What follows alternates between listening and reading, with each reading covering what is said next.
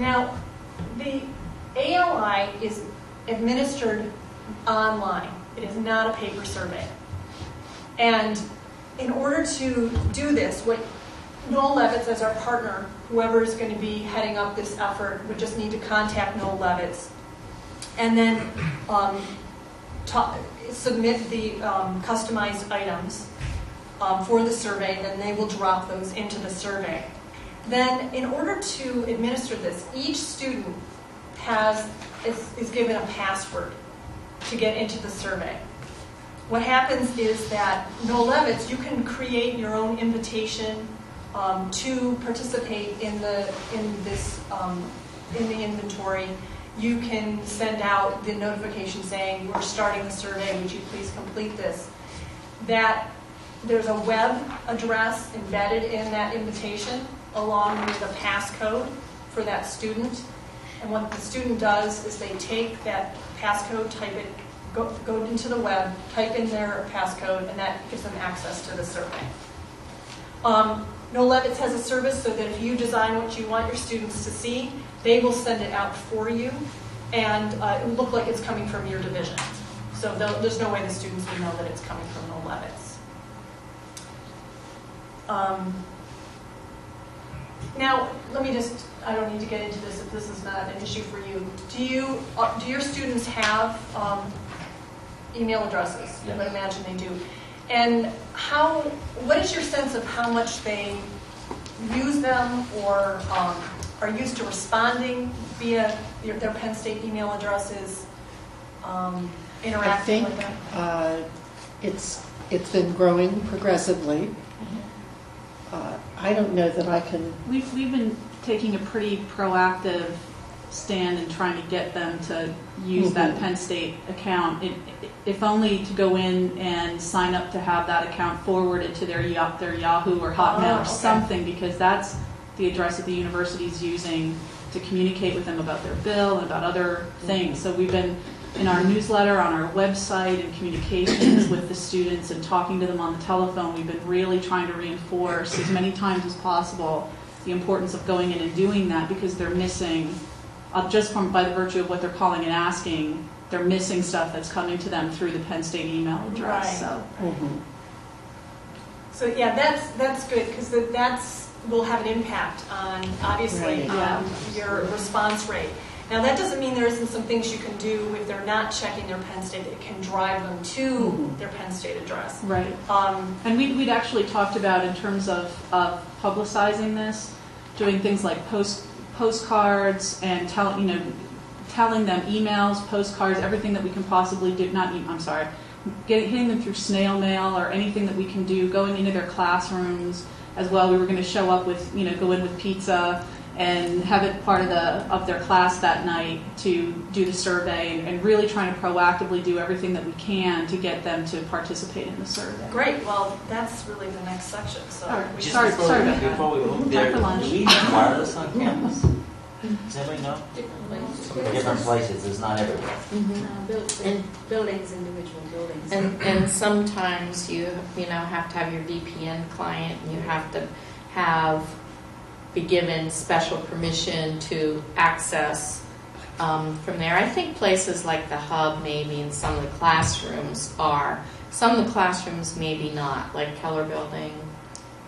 But I think in some of the general classrooms, have you found that where I haven't used it in Thomas Building. I've used it personally in the Hub and the library. Right. I would think certain areas like that. We had talked about this issue ahead of time, because we're part of EduVentures, you know what that group is? And they wanted to do, in fact, did a survey of students in the fall, in November. And I think it was November, wasn't it? November? And we were concerned because we're going to come back out with this. And at that time, we talked about, well, let's just go to classes and ensure that they do it there, is what we talked about. Because I think there was something in one of the pieces you guys sent out that said doing something like that, of course, would help guarantee response rates. Right. But your question about do they have access to computers to do it right there in the class? Right, that's sort of the issue. Well, let me back back up one step, because this might influence, it may not, but maybe we should just spend a few minutes talking about your adult learner population. You know, who it is that you're going to survey, how you're going to figure out who they are, because You sure you want to depending get on on this page? and the only reason I'm saying we could just go into how you're going to do outreach. Well, let me just say this. You can see here, response rates are 20 to 25% with students that have email, and that's assuming that you're not going into a classroom and having everybody. Then your response rates could be much higher. But I'm like, the reason I'm wondering if we might not want to talk about who is your adult population is that may influence what you can and can't do. Although maybe you've already talked about this. Can I ask a question before we go there? Sure. In your experience when you have done these adult learner inventories, what's been the size of the student body that you have reached out to? And so what's the other 80% or what's the total size? It all depends on the size of the institution. And Do you have a range? Anywhere from 100 to 20,000? well, if you have an institution that only has, like, say, 2,000 students, then the number would be very different if you had an institution that has 10,000 students. So what you want to do is you would want to have coming back to you at least 100 responses. You know, well, even that, it all depends on the size. So if you have 100 responses out of 10,000 students, that's not very robust. So, which is one of the reasons why we want to let people know about this 20 to 25% response rate, because you want to try to target as many students as you can in order to get as many responses as you can. See, we have about 500 to 700 adult students a semester. That's my estimate based on student credit hour rates, okay? For reasons that we won't go into, we can't always exactly tell you who those people are. And in addition, because of this issue of taking different kinds of courses, World Campus, resident in our courses, and they're moving around all the time. It's another reason why it's hard to say, well, who exactly are your students? So part of the reason why we talked about going to classes is we know those students sitting in that classroom are taking our courses.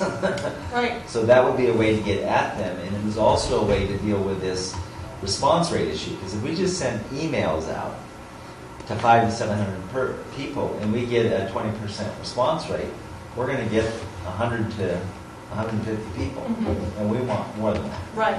Excuse me, Wayne, is this focused on the CD population? Yep. Okay, that's going to be the initial. Yeah, the initial cut. So what are the criteria to be an adult student? I think that would be important to talk about. In a degree, I can. Well, but to be included in the survey. I think we're going to include any part-time student in our class because they're operating as an adult student is what they're doing. In or out of a degree program, right? Yes. In or out, so it's not going to be restricted to a degree program. Well, the university is, and we do have we capture some of the information. It's 24 years of age or older, a veteran of the armed service, someone that's been out of high school for 5 years. We're trying to get Or these adult learner multiple- the adult learner indicators stuck to the student record. Right. And the system is doing that now for all those. I mean, you can do it by age, so it is on the ISIS by age and by high school and by military now. It's automatically coded on there too. I'm going to put Martha's hat on for a second here and say, do we really want to not include the adult learners that are primarily RI adult learners, some of which are full-time, some of which are not? Well, the question I would have is whether or not we'd be able to identify those easily enough in the surveys that they complete. Well, the adult learner indicator would help.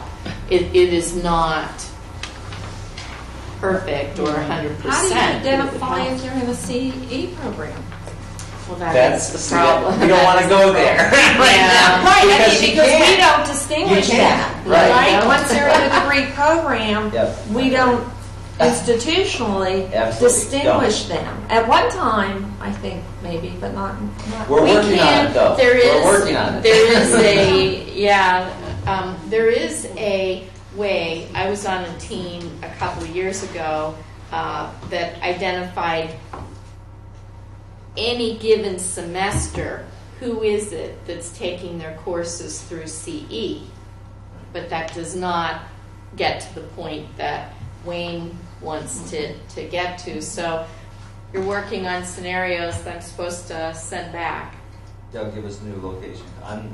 It's my call.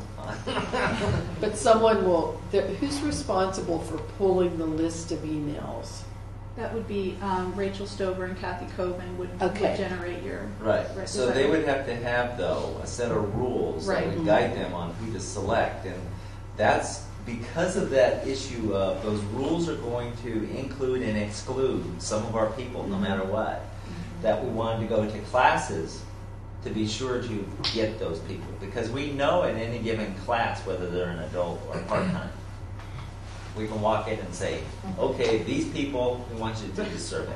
How old are you? Can you have all students in that class do the survey and have the survey then? Because so many of them will be traditional.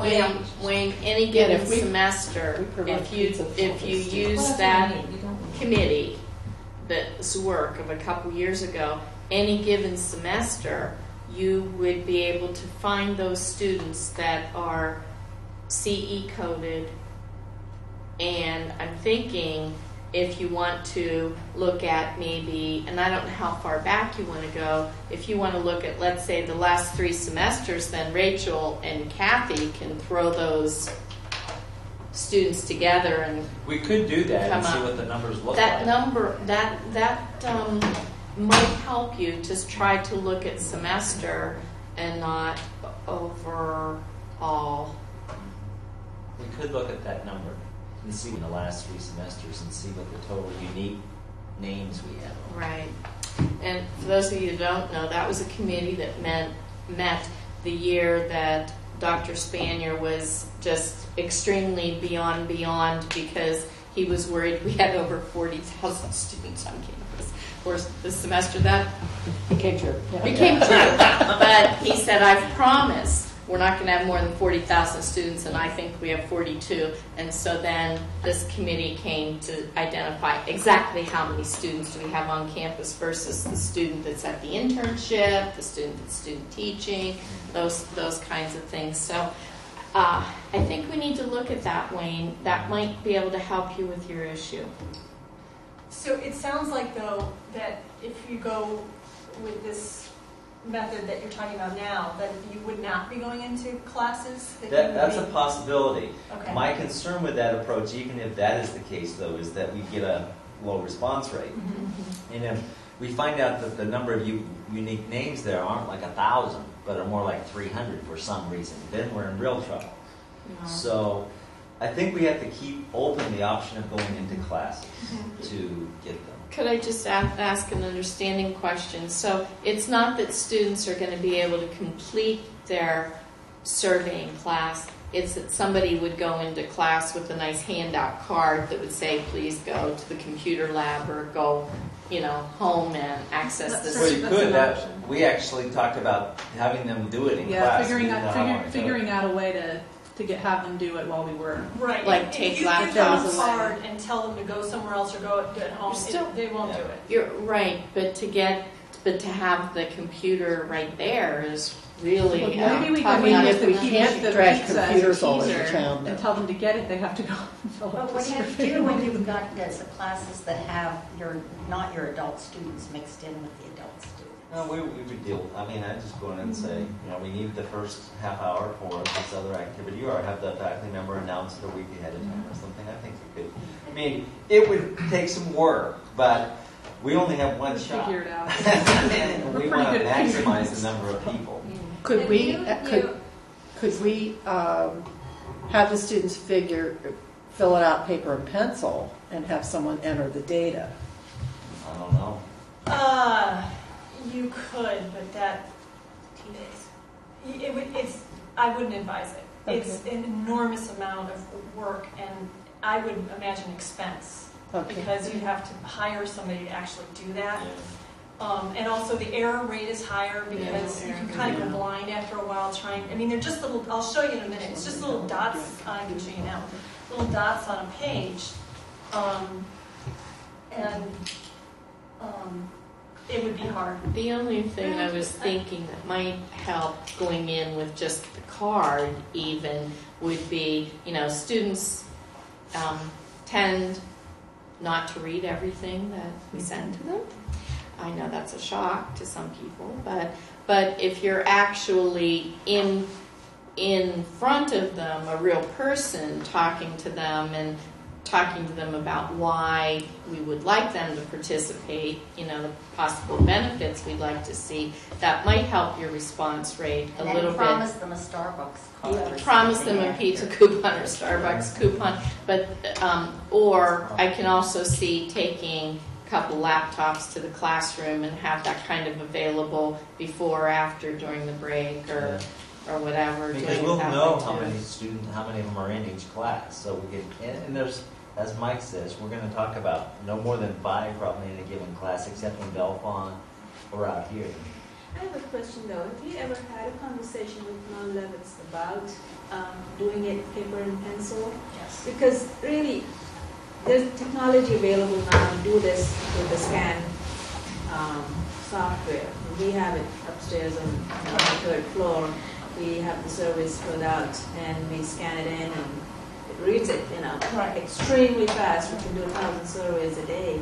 So non-Levitts might have the technology. We've had long conversations with them, and it's for them at this point. It's not something that they can do. So Something that they're not willing to do. Right. Because it's a matter of getting the software. Do we have a reward system too? I mean, in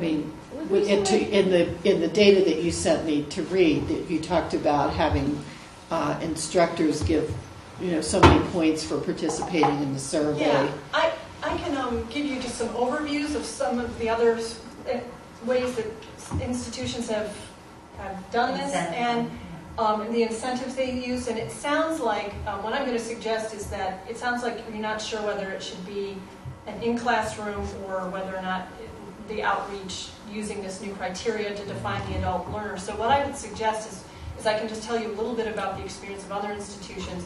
Maybe then what we should do is break for lunch, and you might want to set up maybe a subcommittee to take this on and go forward with that in terms of defining the adult learner and then how you're going to reach them. Exactly what you said. There are some institutions that take classes to the computer lab. Which is kind of what you were talking about. You were talking about having in class, but taking them down the hall to a computer lab. Faculty that will give, say, an extra bonus point for the adult students that complete the survey, and there is a way for you to find out who has taken the survey and who has not taken the survey. There's no way that you can see what they said. So if there's any issues of confidentiality with your students, you can see that they actually have taken the survey, but not what they said in the survey. So if you've got mixed classes with adult students and traditional age students, there might be another exercise that the faculty member might come up with to offer that bonus point to the traditional students so they have an opportunity to earn it as well. Some cultures of institutions, that's like not anything that they could ever ask faculty to do, so perhaps this place is one that they would be willing to consider that. If you're reaching the adult students directly, just through the email invitation, incentives are big. First of all, 2 weeks before you actually send them their passcode with the link, I would recommend doing, unless you're going to do this direct in the classroom administration, really talking it up, publicizing it to the adult student population. Heather, I think you mentioned a bunch of ideas we've already come up with, postcards, having people call them at home, those kinds of things, posters, announcements by faculty in the classroom, encouraging their adult students to do that. And then incentives. Now incentives, you don't need a big budget for it, and schools have done it in all shapes and forms, whether it's a $10 gift certificate or coupon to the bookstore. That's been one that maybe 10 or 15 people can win out of the people that complete the survey, to a big ticket item like an iPod or a BlackBerry, so that one student might win that out of all the students that complete the survey. Gas cards are big with adult students, especially with high gas prices. Starbucks cards are big. You probably know what might ring the bells of your particular students and what might make them say, oh, that's worth 15 minutes, 20 minutes of my time. So that can really boost your response rate. But again, the in-class administration is by far going to give you a much higher response rate than trying to reach them via email individually. And you said 15, 20 minutes, is that a typical time to take these? Yeah, 15 to 20 minutes. I would say 20 minutes, just so they don't get mad that it took them longer than 15. At least that's when we've had our pilot groups, that's how long it's taken them to complete the survey. So, any other questions in this area? I know you've got some more thinking to do about it, but it sounds like you've already got a lot of thinking done and a strategy somewhat in place. It's just a matter of refining it or just making sure that there isn't another strategy that's going to fit better. But it sounds like you're in great shape. Should we decide on the people who will be on this subcommittee to define the adult learners? Good idea. I'm happy to do that. I would be, since I'm the project mid. What about you, Heather? I'm happy to be on it. Okay. Anybody else think that they can add some advice? How to identify them? I didn't have any idea, so I can't say I have a preconception, but I thought we were talking the adult learner community at University Park total, including CE. But now we're kind of, first step is the CE population, which there's going to be some blended in that. There can be. That, that still the results will be useful and everything. So, and it gets to the point when the University Park population is pulled in and we start talking about that population. I think I could be helpful. The real reason we wanted to do that was because the adult students who are more RI students are oftentimes students who moved here to go to school here, and that's not our population. Right. No, they're a thinking, different population. I think, Becky, that I know from the Adult Data Partnership Group that Dan Stoichescu, who now reports to Rachel Stover, is extremely adept at working with the data warehouse and maybe being able to kind of double check or give a gut check. Yeah, this is because he, in working with adults, so if we think we're going to go there, and maybe it's Kathy Coven instead, or maybe it's both. Yeah. I was thinking that they should be included. That's 6 people, so that should. I would suggest that instead of the 2 of them, maybe when you do meet, make sure you include Rachel in that, and then she would be the right person to say, hey, Kathy is the right person, or communicate that to Kathy or to Dan. But I think would be the route to go. She will be able to tell you, what we can and cannot do. Okay. One thing that may be obvious to someone else but is not obvious to me, are we going to do both of these surveys concurrently? I would recommend that you do to at least do both the ALI and the ISAS within the same semester. Okay. And the But- reason for that is that you want to make sure that the experience that you're getting, that the students are talking about, is the same experience that you're assessing yourselves on. Okay. So if you make some policy, say you make some policy changes and then you use the ISAS, then you're not comparing apples to apples. Okay, but it just has to be in the same semester. Yes. It doesn't have to be. No, it Or the- doesn't within okay. the exact And same. my understanding is we only submit one institutional, not individual. So the Ah. group together. The institutional self-assessment survey, It's one. one survey, and yeah, Okay. we'll talk about that. Okay, I didn't. That would be interesting. Yeah. It would be a group then with and different people in the group having different perspectives. So getting it down. Oh, okay. Fun exercise. Lots of Do you reserve rooms for us at Penn State or? Stay long. weekend conference. Okay, so do we set, now, does this seem like a good place for lunch? Yeah.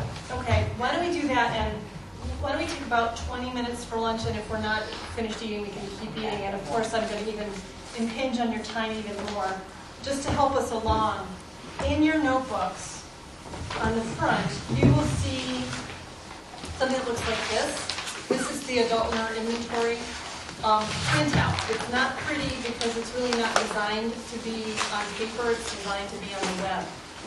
One of the things that we're going to be doing right after lunch is talking about those 10 open items I mentioned.